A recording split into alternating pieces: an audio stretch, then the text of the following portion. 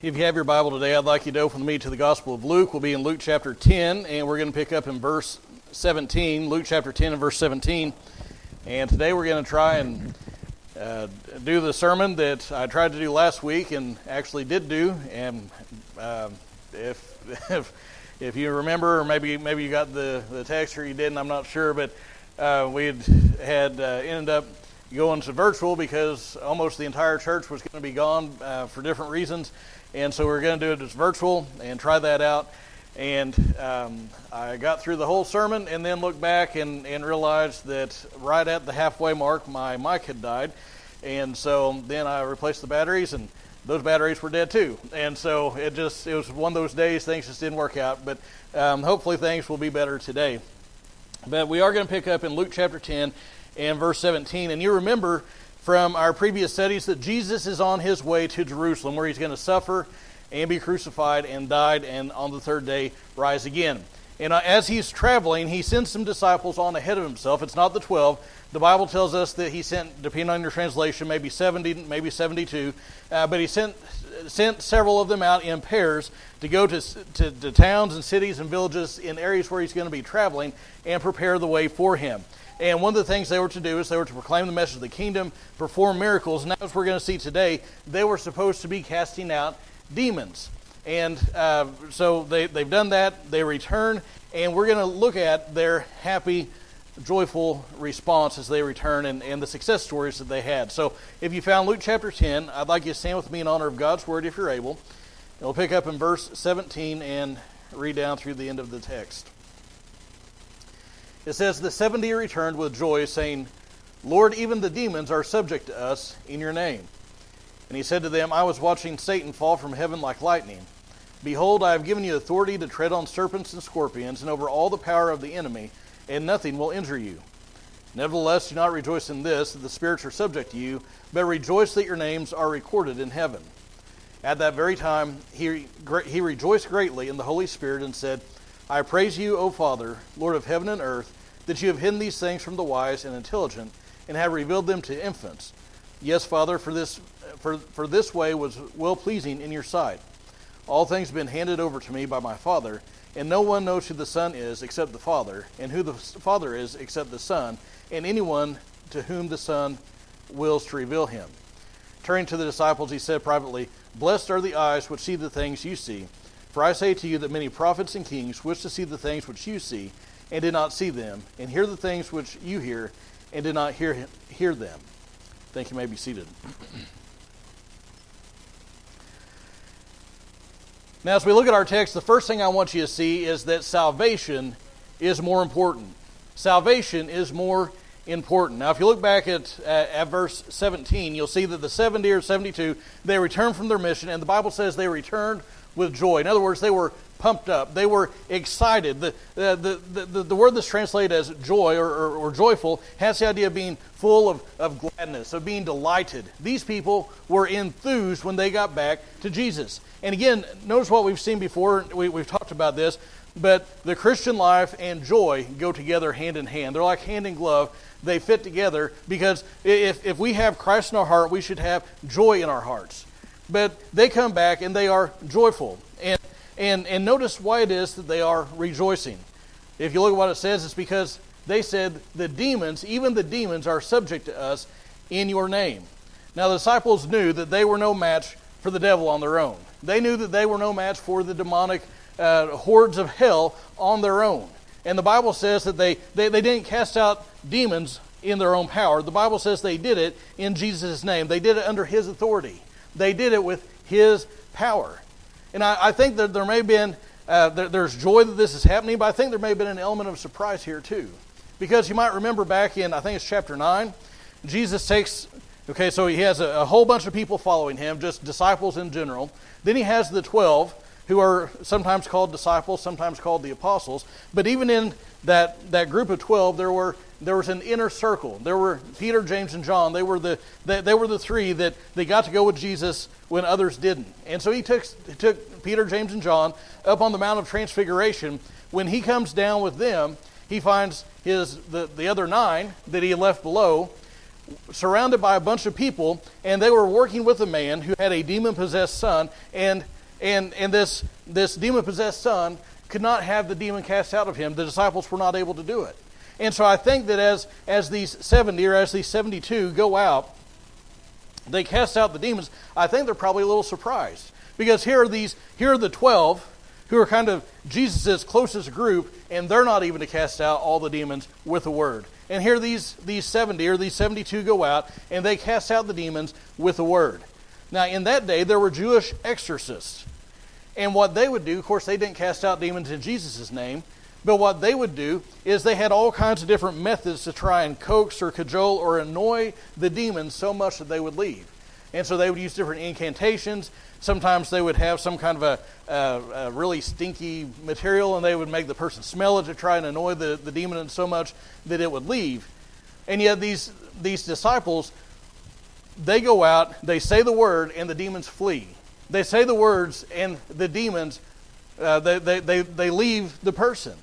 That with just a simple statement, a simple command. And it probably surprised them. They didn't have to go through these big rituals that they had seen and been exposed to all their lives. And so in response to this, look at verse 18. Jesus does not try to quell their enthusiasm. He doesn't say, okay, that's good, but remember, we're Baptists. We are the frozen chosen. You don't need to smile. You don't need to smile or laugh or show any enthusiasm. You need to be stony-faced like a good Baptist. He doesn't say that. I mean, I've heard of people that are what you might call senior saints, and somebody who is a new Christian comes to them. They're so enthused, so excited that they're part of God's family, and the senior saint says, well, you'll get over it. Man, if you've ever said something like that, you need to repent of that. That is, you should not be saying such things to new Christians. And Jesus doesn't do that. Instead, he affirms what they've done. If you look at verse 18, he says that he saw Satan fall from heaven like lightning.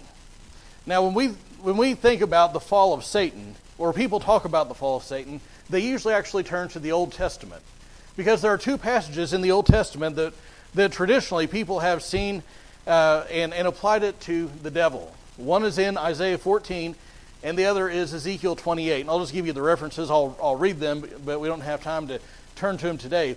But Isaiah 14 and verse 12 says, "How you have fallen from heaven, O star of the morning, son of the dawn."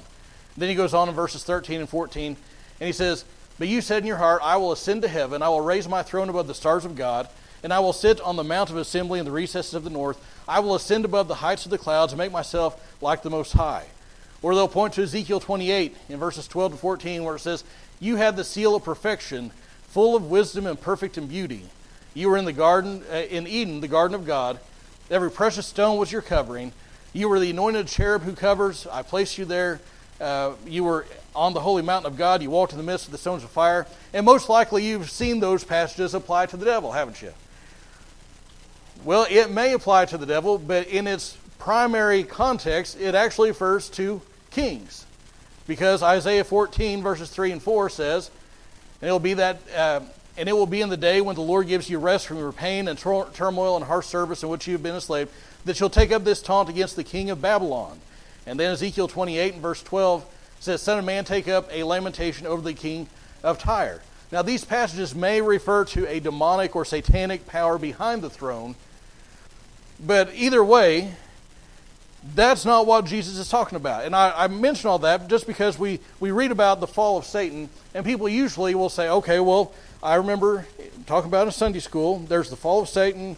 There was some kind of talk about him being an angel and stuff like that. Then you go look in your concordance and Google things, and you end up in those passages. That's not what Jesus is talking about. In the context, notice what he says, verse 17. They say, "The demons are subject to us in your name." And Jesus says, "I saw Satan fall from heaven."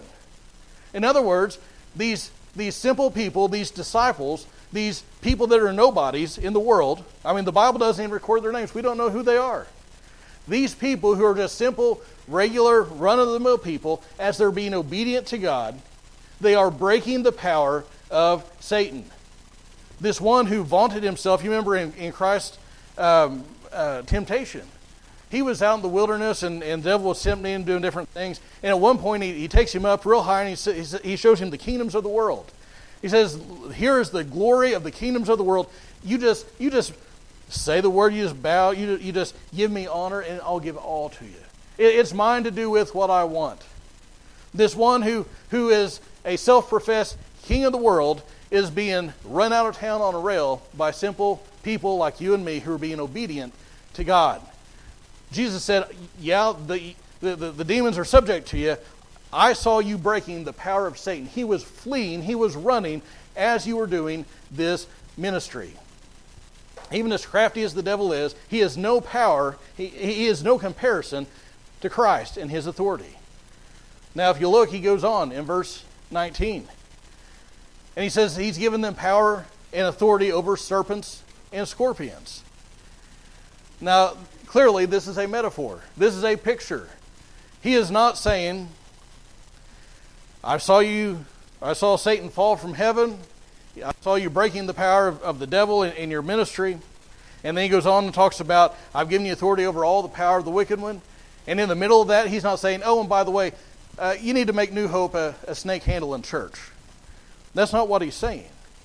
What he's saying, he's using this as a picture, a word picture of all the power, all the venomous, poisonous hostility of the devil in all of his efforts, even if they show themselves in human form, such as the Pharisees as they oppose Christ. And what he's saying is, I have given you, you don't need to worry about your safety. He says, I am going to protect you. I've given you authority over these things. You do what I've called you to do, and I will take care of the rest. Now, I want us to make sure that we have a correct view of things, because we need to make sure and remember there is a devil. Sometimes people they give him too much credit, or they don't give him enough. We need to remember there is a devil. There are demons, and they are hostile towards God. They're hostile towards us as his people. They're hostile towards the gospel. But listen, they will only do what they're allowed to do. They will only go so far as God allows them to go, and only so long as God allows. And sometimes we think, it seems like, that there is this cosmic battle of good and evil between equals, as if God and the devil are on equal footing, and oh, well, the devil got this round. Oh, God got that round. Let's see who's gonna get the decision in the end. There is no comparison. They are not equals. God is sovereign. The devil is not. Christ is king. He is in charge. He is King of kings and Lord of lords. And everyone and everything, including Satan and all the demons, answer to him. He is in control of everything and everyone. And as great as all this news is, that they have this authority over the evil one, and they can cast out demons and all those things. Look at verse 20. Nevertheless, however, hold up. Don't rejoice so much in that.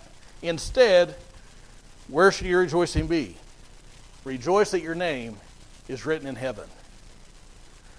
Now, if you've ever done genealogical research, you may be familiar with this. But used to, they would take the names of the citizens of a town or city, and they keep them in a register, a book. And if somebody was born, they would write that person's name in the book. Sometimes and you may have seen this especially if you've done research, ended up in looking at records over in Europe. These birth records and the baptistry records and all those things many times were kept and used as tax records, because that's how they kept track of their citizens. Who was a citizen, who is not. And that's basically the imagery here. Jesus is talking about being a citizen of heaven. He's saying that your salvation is more important than spiritual subjection. Your salvation is more important than all the fringe benefits of being a Christian. Being on heaven's roll is greater than, it's more blessed than, being able to cast out demons at will. Salvation is more important. And I want to say that the same thing is true today, because many times people will come to God for the benefits that they can get from God, but the benefits, the side benefits, is not the reason that Jesus came. being saved and going to heaven, having your name written in the Lamb's Book of Life, is more important than any of the fringe benefits of becoming a Christian. I mean, we talk about fellowship, and in this church we have great fellowship. We're like a big extended family and all those things. And listen, I love you all, but I'd rather have Jesus. And as good as the fellowship is with all of you, that is not the main reason Jesus came. It's a side benefit, but the reason Jesus came was to reconcile us to God. The reason Jesus came was to die on the cross as a substitution for us on our behalf, that if we will put our faith in Him, we could be saved. And that was the truth that Christ proclaimed. That was what the disciples proclaimed. And that's why I'm proclaiming today, that if you've never turned from your sin, if you never repented, if you never put your faith in Christ, you need to do so today, because otherwise you are condemned, you are headed to hell, you are separated from God and apart from Him, and if you die in that condition, you will eternally be separated from Him in hell. But the Bible says that Jesus came, He died on the cross, that if we will put our faith in Him, all those sins will be washed away. Our sin will be separate us as far as the east is from the west. And we'll be made right with God.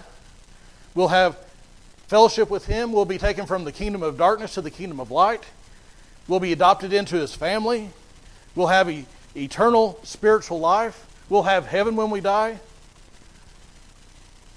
And it could be that you've never done that. And if you've never done it, I plead with you to do that today. Because that is, salvation is more important. It's more important than anything else that you have in your life. Second, and quickly, I want you to see that we cannot know God apart from His self-revelation. We cannot know God apart from His self-revelation. Look at verse 21. It says that Jesus rejoiced greatly in the Holy Spirit. Now, that's not a common description of Christ, and I don't think that He was walking around all pruny-faced. I don't think that, finally He broke a smile and that's why it was recorded in Scripture. I don't think that's what's going on. I think that He had joy. I think he was serious, but I think that there was something so effervescent, for lack of a better term, so overwhelming in His reaction, in the way that He acted in verse 21, that it was noteworthy. Now, this is just kind of a side note, but I want you to see that the Trinity is mentioned here, because we have the Son who rejoices in the Spirit, and He addresses the Father. But He praises the Father for revealing these things to infants. Now, He's not talking about Jesus going to the birth ward at Cox Hospital and showing the babies all these things. What's He talking about? He's talking about, again, the unimpressive people, the unexceptional people who are following Him, the childlike disciples. They're not part of the academia. They were not men of letters. They were not part of the upper crust. They were simple, working class people like us. And God chose to reveal these things to them. And notice that is how they or anybody else can know the Father or the Son. It must be revealed to them by God. Now listen, all of creation testifies there is a God. The heavens declare His handiwork, the Bible says. But that is not enough. We cannot know Him enough. We cannot grasp salvation enough from those things unless the Father reveals Himself to us. Number 3, it ends up with Jesus basically saying that the Old Testament believers wish they could see what the disciples saw. The Old Testament believers wish they could see what the disciples had seen. Look at verse 24. The Old Testament prophets, the Old Testament saints, think about Moses, Abraham, David, all these Old Testament saints, they trusted God. They believed God. They looked ahead. They didn't have some magical, stone they could look at and see the future, but in faith, they looked ahead to Christ's day and to the coming Messiah. And they believed God. They put their faith in Him. They didn't know when it was going to happen. They didn't know all the details of it happening. But they trusted God for this Messiah, and they longed to see His day. Peter tells us that even the prophets, when they wrote the prophecies, they didn't know all that that even their own writings refer to. 1 Peter chapter 1, verses 10 to 12. It says, "As to this salvation, the prophets who prophesied of the grace that would come to you made careful searches and inquiries, seeking to know what person or time the Spirit of Christ within them was indicating as he predicted the sufferings of Christ and the glories to follow. It was revealed to them that they were not serving themselves, but you, in these things which now have been announced to you through those who preach the gospel to you by the Holy Spirit sent from heaven, things into which the angels long to look." These men didn't write their own thoughts, their own ideas, their own opinions. They penned the words of God as they were carried along by the Holy Spirit. And what was it that they wrote? They foretold of the Messiah that would come, born of a virgin, who would live a perfect, sinless, holy life. He'd lay down his life as a substitution on the cross, that he would take the sins of his people, and that God would pour out his wrath, and that the Bible calls it, he would be a propitiation. He would make payment for that sin. That's what they prophesied about. But he didn't just stay on the cross. He would be buried, and on the third day he would rise again. It's all throughout Scripture. I mean, you read Isaiah 53, and you read the crucifixion account, and I mean, it's just right on top of it. Hundreds of years before it ever happened. And the Bible says something else. The Bible says that if we hear his voice, I'm not talking about a voice from heaven thundering down out of the sky, but I mean as we read the Scripture, as we hear the Scripture, as the Scripture is proclaimed, the Spirit of God, He will speak to our hearts. He will convict us of sin. He will draw us to God. And the Bible says that if we hear his voice, don't harden our hearts. Why? Because there's a day coming when God will judge the world by Christ. And every person is going to stand before him. It's appointed unto man once to die, and after that, the judgment. And on that day, it's too late to make any choices. It's going to be too late to say, well, let me have one more crack at it. Therefore, while it's still called today, the Bible says we need to get right with God. And if you've never done that, we need to do that. You need to do that today. And it could be that you're here and you have done that. Listen, I want you to remember the devil is not on par with God. Sometimes I think that we give him too much credit because of our own weaknesses, and he just gives us a little temptation and we just run after it. Sometimes we come up with our own ways to sin. And yet God commands us to do this, that, or the other, and because of our own weaknesses and frankly, sometimes the rebellion in our hearts, we fail to do those things. And so sometimes we give him more credit. We think he's more powerful than he is. Now, he is crafty. He has schemes. He has stratagems. But he is not equal to God. He's not even close. He is a created being just like everyone and everything else. God's in control, and as we as his people are obedient to him, the devil will flee. The Bible says, resist the devil, and he will flee from you. As we move ahead, as we advance the kingdom of God, the power of Satan is broken. He has to flee. He has to run. And I just want to encourage you, because there are times when we fail so many times, and again, I think we assign too much credit to the devil. There's forgiveness for when we fail. There is restoration when we fail. But we can resist the devil, and he will flee from us. Why don't you stand with me as musicians come. And as you stand, I ask you to bow your heads and close your eyes.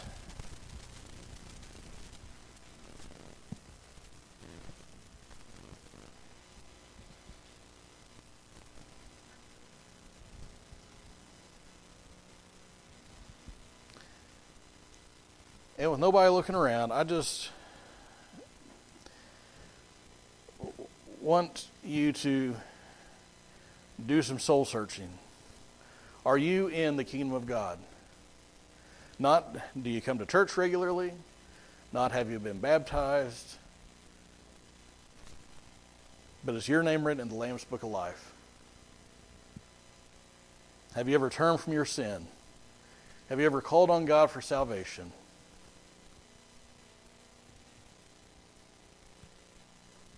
Because salvation is most important. It's more important than any of the side benefits we get from being a believer.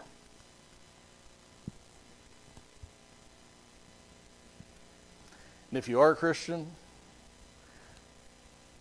do you keep God and the devil in their proper places? In your own heart and in your own life?